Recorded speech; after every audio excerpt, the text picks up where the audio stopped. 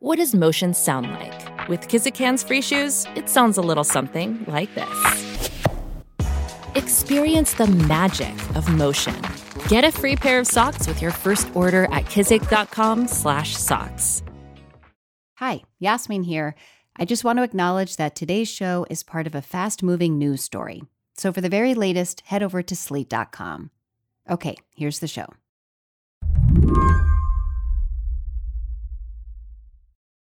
The death toll and the level of suffering in Israel and in Gaza has worsened since the attack by Hamas on October 7th. Now Israel has declared war and ordered more than 1 million Palestinians to relocate.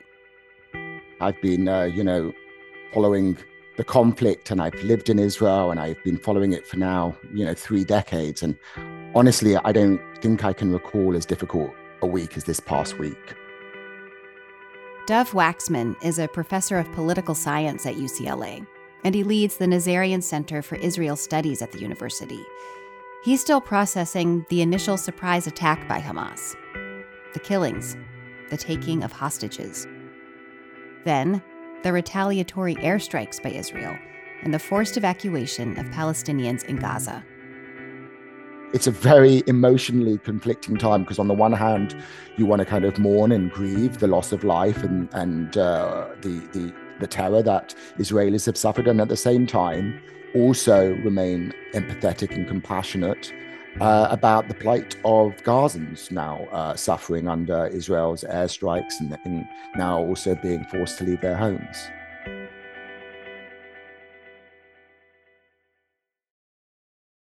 Last week, Prime Minister Benjamin Netanyahu formed an emergency unity government, bringing in a more centrist political rival. The move was meant to increase trust in Israel's leaders, something Dov says Netanyahu has lost.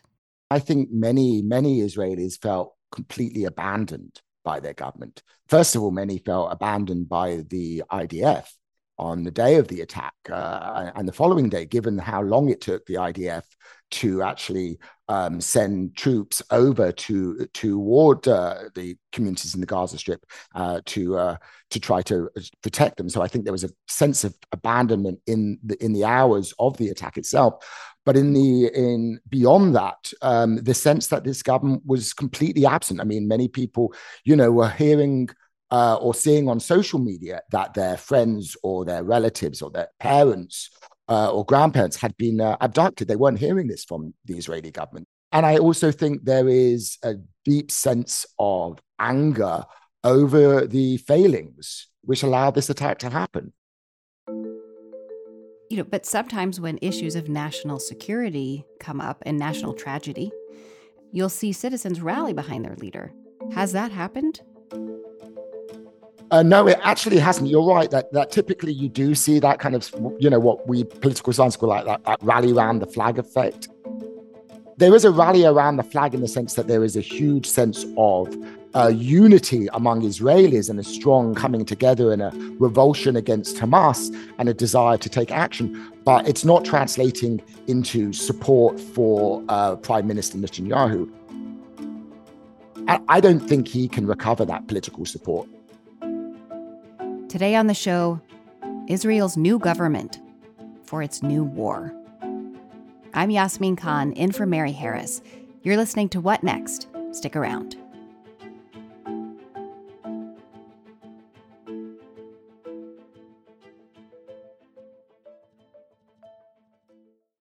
This episode is brought to you by Discover. When it comes to your finances, Discover wants you to know they are the credit card that is always there for you. With 24/7 U.S.-based live customer service, everyone has the option to talk to a real person anytime, day or night.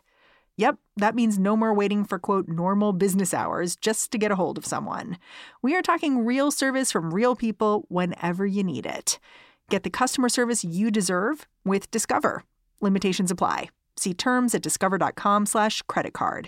Hello, it is Ryan, and I was on a flight the other day playing one of my favorite social spin slot games on ChumbaCasino.com. I looked over at the person sitting next to me, and you know what they were doing? They were also playing Chumba Casino. Coincidence? I think not. Everybody's loving having fun with it. Chumba Casino is home to hundreds of casino-style games that you can play for free anytime, anywhere, even at 30,000 feet. So sign up now at ChumbaCasino.com to claim your free welcome bonus. That's ChumbaCasino.com and live the Chumba life. No purchase necessary. VGW Group. Void where prohibited by law. See terms and conditions. 18+. I want to spend some time parsing this out, the unity government. Tell me about it. Who has Netanyahu teamed up with, and how did it come together so quickly? Well, it's really an emergency government insofar as it's only intended for the duration of the war itself. And in order to do that, they just brought in only one of the opposition parties, National Unity Party, led by Benny Gantz. So the other leading opposition party has refused to join. So it's not really a broad-based government in that sense. It certainly doesn't include any Arab parties, doesn't include parties on the left of the Israeli political spectrum or the center left. Benny Gantz's National Unity Party is actually a right-wing party, or at least center-right. But Gantz is considered a kind of safe pair of hands, relatively moderate. And he also has his deputy, another former IDF chief of staff, who's also joining this small wartime cabinet. So what you have essentially is a very small a wartime cabinet, a three-person cabinet, just made up of Prime Minister Netanyahu, his defense minister, and now Benny Gantz. But the emergency government has one task and one task only, which is to conduct the war and to make decisions during war. The agreement was it won't deal with anything else. It will not introduce any other legislation. And so really everything else is on hold while the war is being conducted. And I expect that when the war ends, this emergency government will not continue beyond that. Can you give us some more background on Benny Gantz? I know he has a lot of military experience. He has a lot of military. He's got a very distinguished military career and was considered not, especially hardline in that respect. And is a much briefer political career. I think it's worth pointing out that Gantz's political views and approach to the Palestinians isn't vastly different from Netanyahu's. They're deeply distrustful of the Palestinians. They oppose the idea of a Palestinian state being established in the near term. They're not keen to enter negotiations with the Palestinians. They believe that there is military options against Hamas. So they share more ideologically than they disagree about. I did want to linger on Netanyahu. Prior to the Hamas attack, he was seen by Israelis as Mr. Security, right? How did he build that image for himself? And how did people believe him? Well, so I would say, first of all, he was seen by some Israelis. Israelis are, have been for quite some time divided about Netanyahu. He has strong support among his base, among the Likud base, much like, say, former President Trump does among Republicans. But there are many, and I would say the majority of Israelis, who really dislike him strongly and blame him for all sorts of things. Because after all, he has been Israel's longest serving leader. He's been in power most of the time since 2009. He was also in office in the 1990s. Right. I guess I should have said he fancied himself as Mr. Security. And indeed, that was historically a big part of his appeal.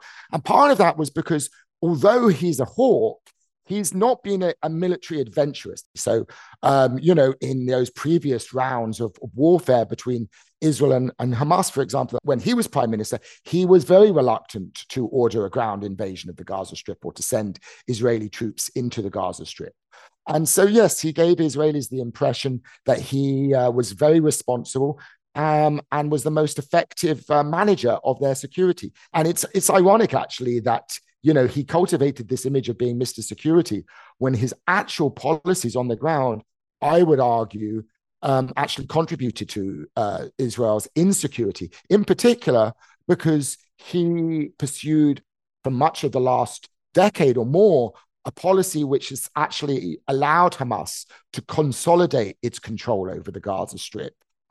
He actually, kind of saw Hamas as in Hamas rule in Gaza is in some ways a positive thing for Israel, strange as that may seem, because it undermined any sort of legitimacy for the Palestinian Authority. It made it very obvious to Israelis why there shouldn't be a Palestinian state because, they might get Hamas ruling that state. And so Hamas served Netanyahu's interests and his worldview in a certain way. And in that respect, that contributed not only to what happened last weekend, but also to all of the previous wars that had taken place, because rather than build up and support or negotiate with the more moderate Palestinian Authority in the West Bank, Netanyahu preferred to weaken the Palestinian Authority in the West Bank and allow Hamas to consolidate its rule in Gaza. Yeah, I mean, people were raising concerns that Netanyahu had sidelined security and the protection of the Jewish state in favor of his political agenda in general. Who were the people that were raising red flags, in addition to his policy with Hamas and in Gaza? Well, actually, I mean, many members, one of the interesting things inside Israel is that despite his reputation for Mr. Security, he's long had a tense and difficult relationship with Israel's military and intelligence establishment. And also in terms of his policies towards the West Bank, and particularly acceleration of settlement building deep inside the West Bank. These actions that many Israeli security officials believed were dangerous, risky, and undermined Israeli security. So there's actually been, it's not just, Israelis on the left or on the far left who criticize Netanyahu, but many, very sober, minded Israeli generals have come out in recent years with really harsh criticisms of Netanyahu. Yeah, I saw a recent poll that showed that 4 out of 5 Israelis or Jewish Israelis blame Netanyahu and the government for the Hamas attack. That's right. And I think, it's remarkable that that's already the sentiment. And I think once the picture becomes clearer of what was known or what before, because now there are reports, and I think reliable reports, that Netanyahu personally received some advance warning that Hamas might be planning something major. They didn't know the details, but that once this information gets out and there's going to be a commission of inquiry, then I think it's going to be even more damning for Netanyahu. So in terms of this getting us to where we are at with this unity government, Netanyahu was left with no choice really but to form it, and that he perhaps needs Gantz in order to lead the country right now.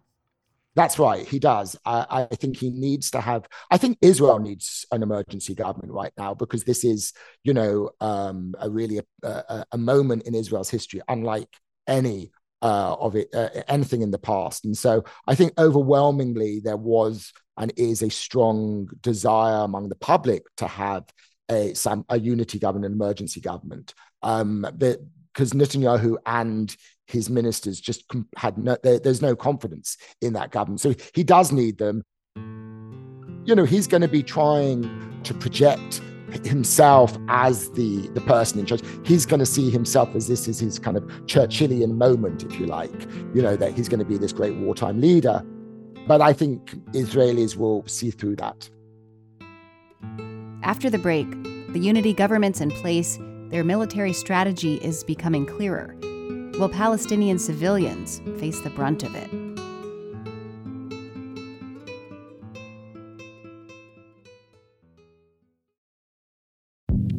Hi, this is Dahlia Lithwick, host of Slate's legal podcast, Amicus. If you're listening to this show, you might be interested in Amicus's live show that we're hosting in Washington, D.C. on Tuesday, May the 14th.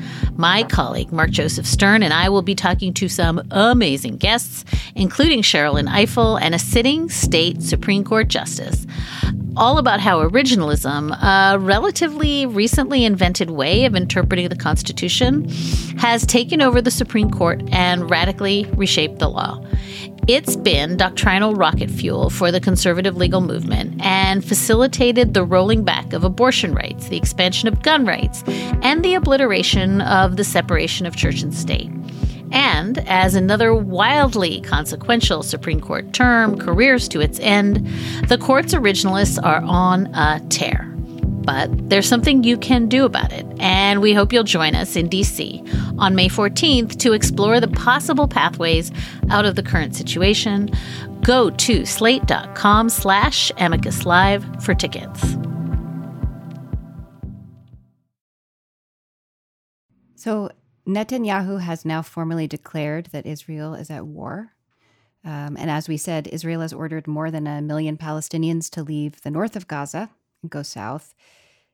The nation has also halted Gaza's access to electricity, to fuel, to food and water, I believe. And Netanyahu has said every Hamas member is a dead man. What do we know about the military approach so far?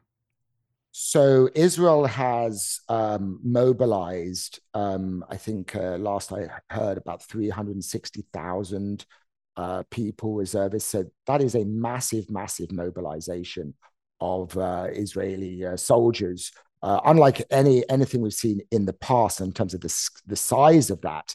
And what that means is that's those reserve soldiers who've been massing on Israel's southern border with Gaza. These are civilians who have other jobs and lives and families, and they're leaving them, and so they can't sustain that mobilization for any length of time, because it just means the whole country is shut down. The goal of this military operation seems to be different than the goal of previous operations. In the past, Israel contented itself with delivering what it called with these kind of punishing blows against Hamas, trying to deplete its weapons stockpiles and kill its leadership and military leaders specifically, not necessarily its political leaders. This time, however, Israel's going beyond that. It's not just trying to punish and deter Hamas, but it seems that Israel is intent upon completely removing Hamas from power. I think there's a real danger here that Israel will repeat mistakes that it's previously made in its history in the invasion of Lebanon in 1982, and mistakes that the United States made after the September 11th terrorist attack in trying to carry out regime change, and realize, and then once you go in and you can depose a regime, you can topple the regime, but then what?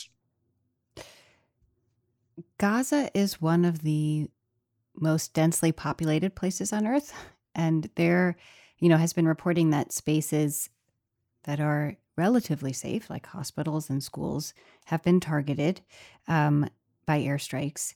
Israel's defense minister even claimed that the nation is fighting human animals. What impact will this war strategy likely have on the people of Gaza?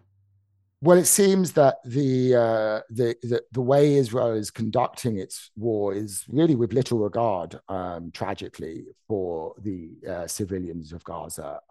There's so much public outrage and anger and grief and sorrow among Israelis right now that there's a huge burning desire, I think, among many Israelis for retribution, to just, hit back as hard as possible. I think Israelis also experience a sense of humiliation. And that means that's what is, I think, shaping the conduct of this military campaign in a way that nobody really cares less about Palestinian civilians in the Gaza Strip, because tragically for them, Hamas is, of course, embedded in among civilians. Hamas keeps rockets and weapons under hospitals, under schools.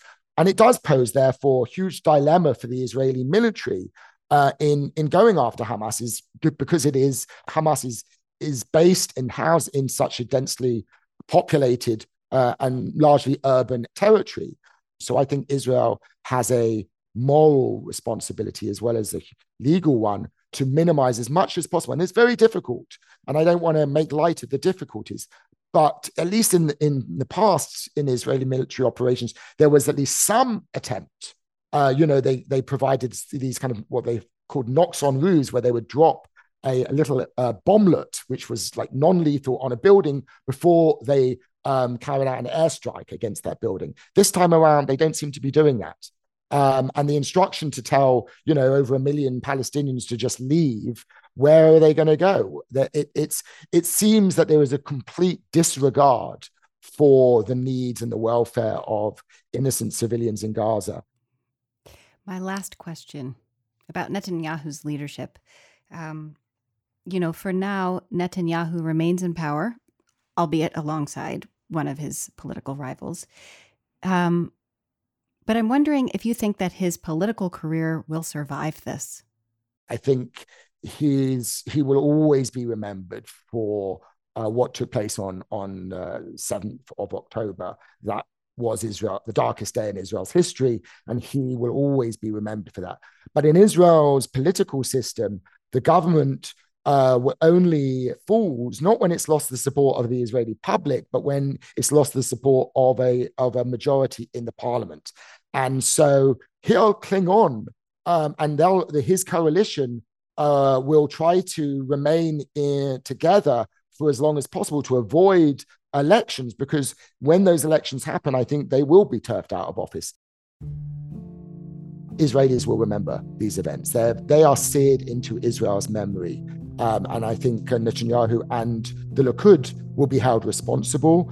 I don't necessarily think that will lead to any sort of shift to the left or any major political realignment in Israel, but I think it will at least lead to a different government in Israel.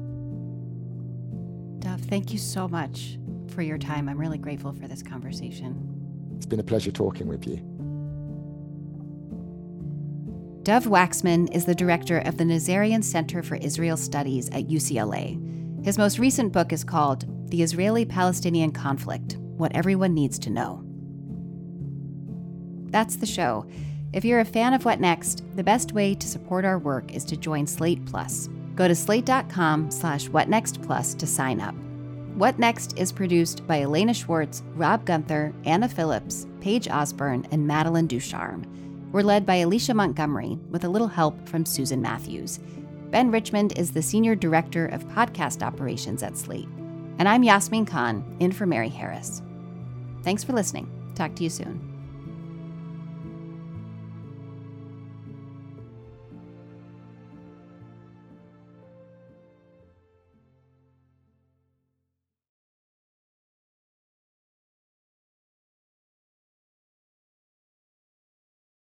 Hello, it is Ryan, and we could all use an extra bright spot in our day, couldn't we? Just to make up for things like sitting in traffic, doing the dishes, counting your steps, all the mundane stuff. That is why I'm such a big fan of Chumba Casino. Chumba Casino has all your favorite social casino-style games that you can play for free anytime, anywhere with daily bonuses. That should brighten your day a little. Actually, a lot. So sign up now at ChumbaCasino.com. That's ChumbaCasino.com. No purchase necessary. VGW Group. Void where prohibited by law. See terms and conditions. 18+.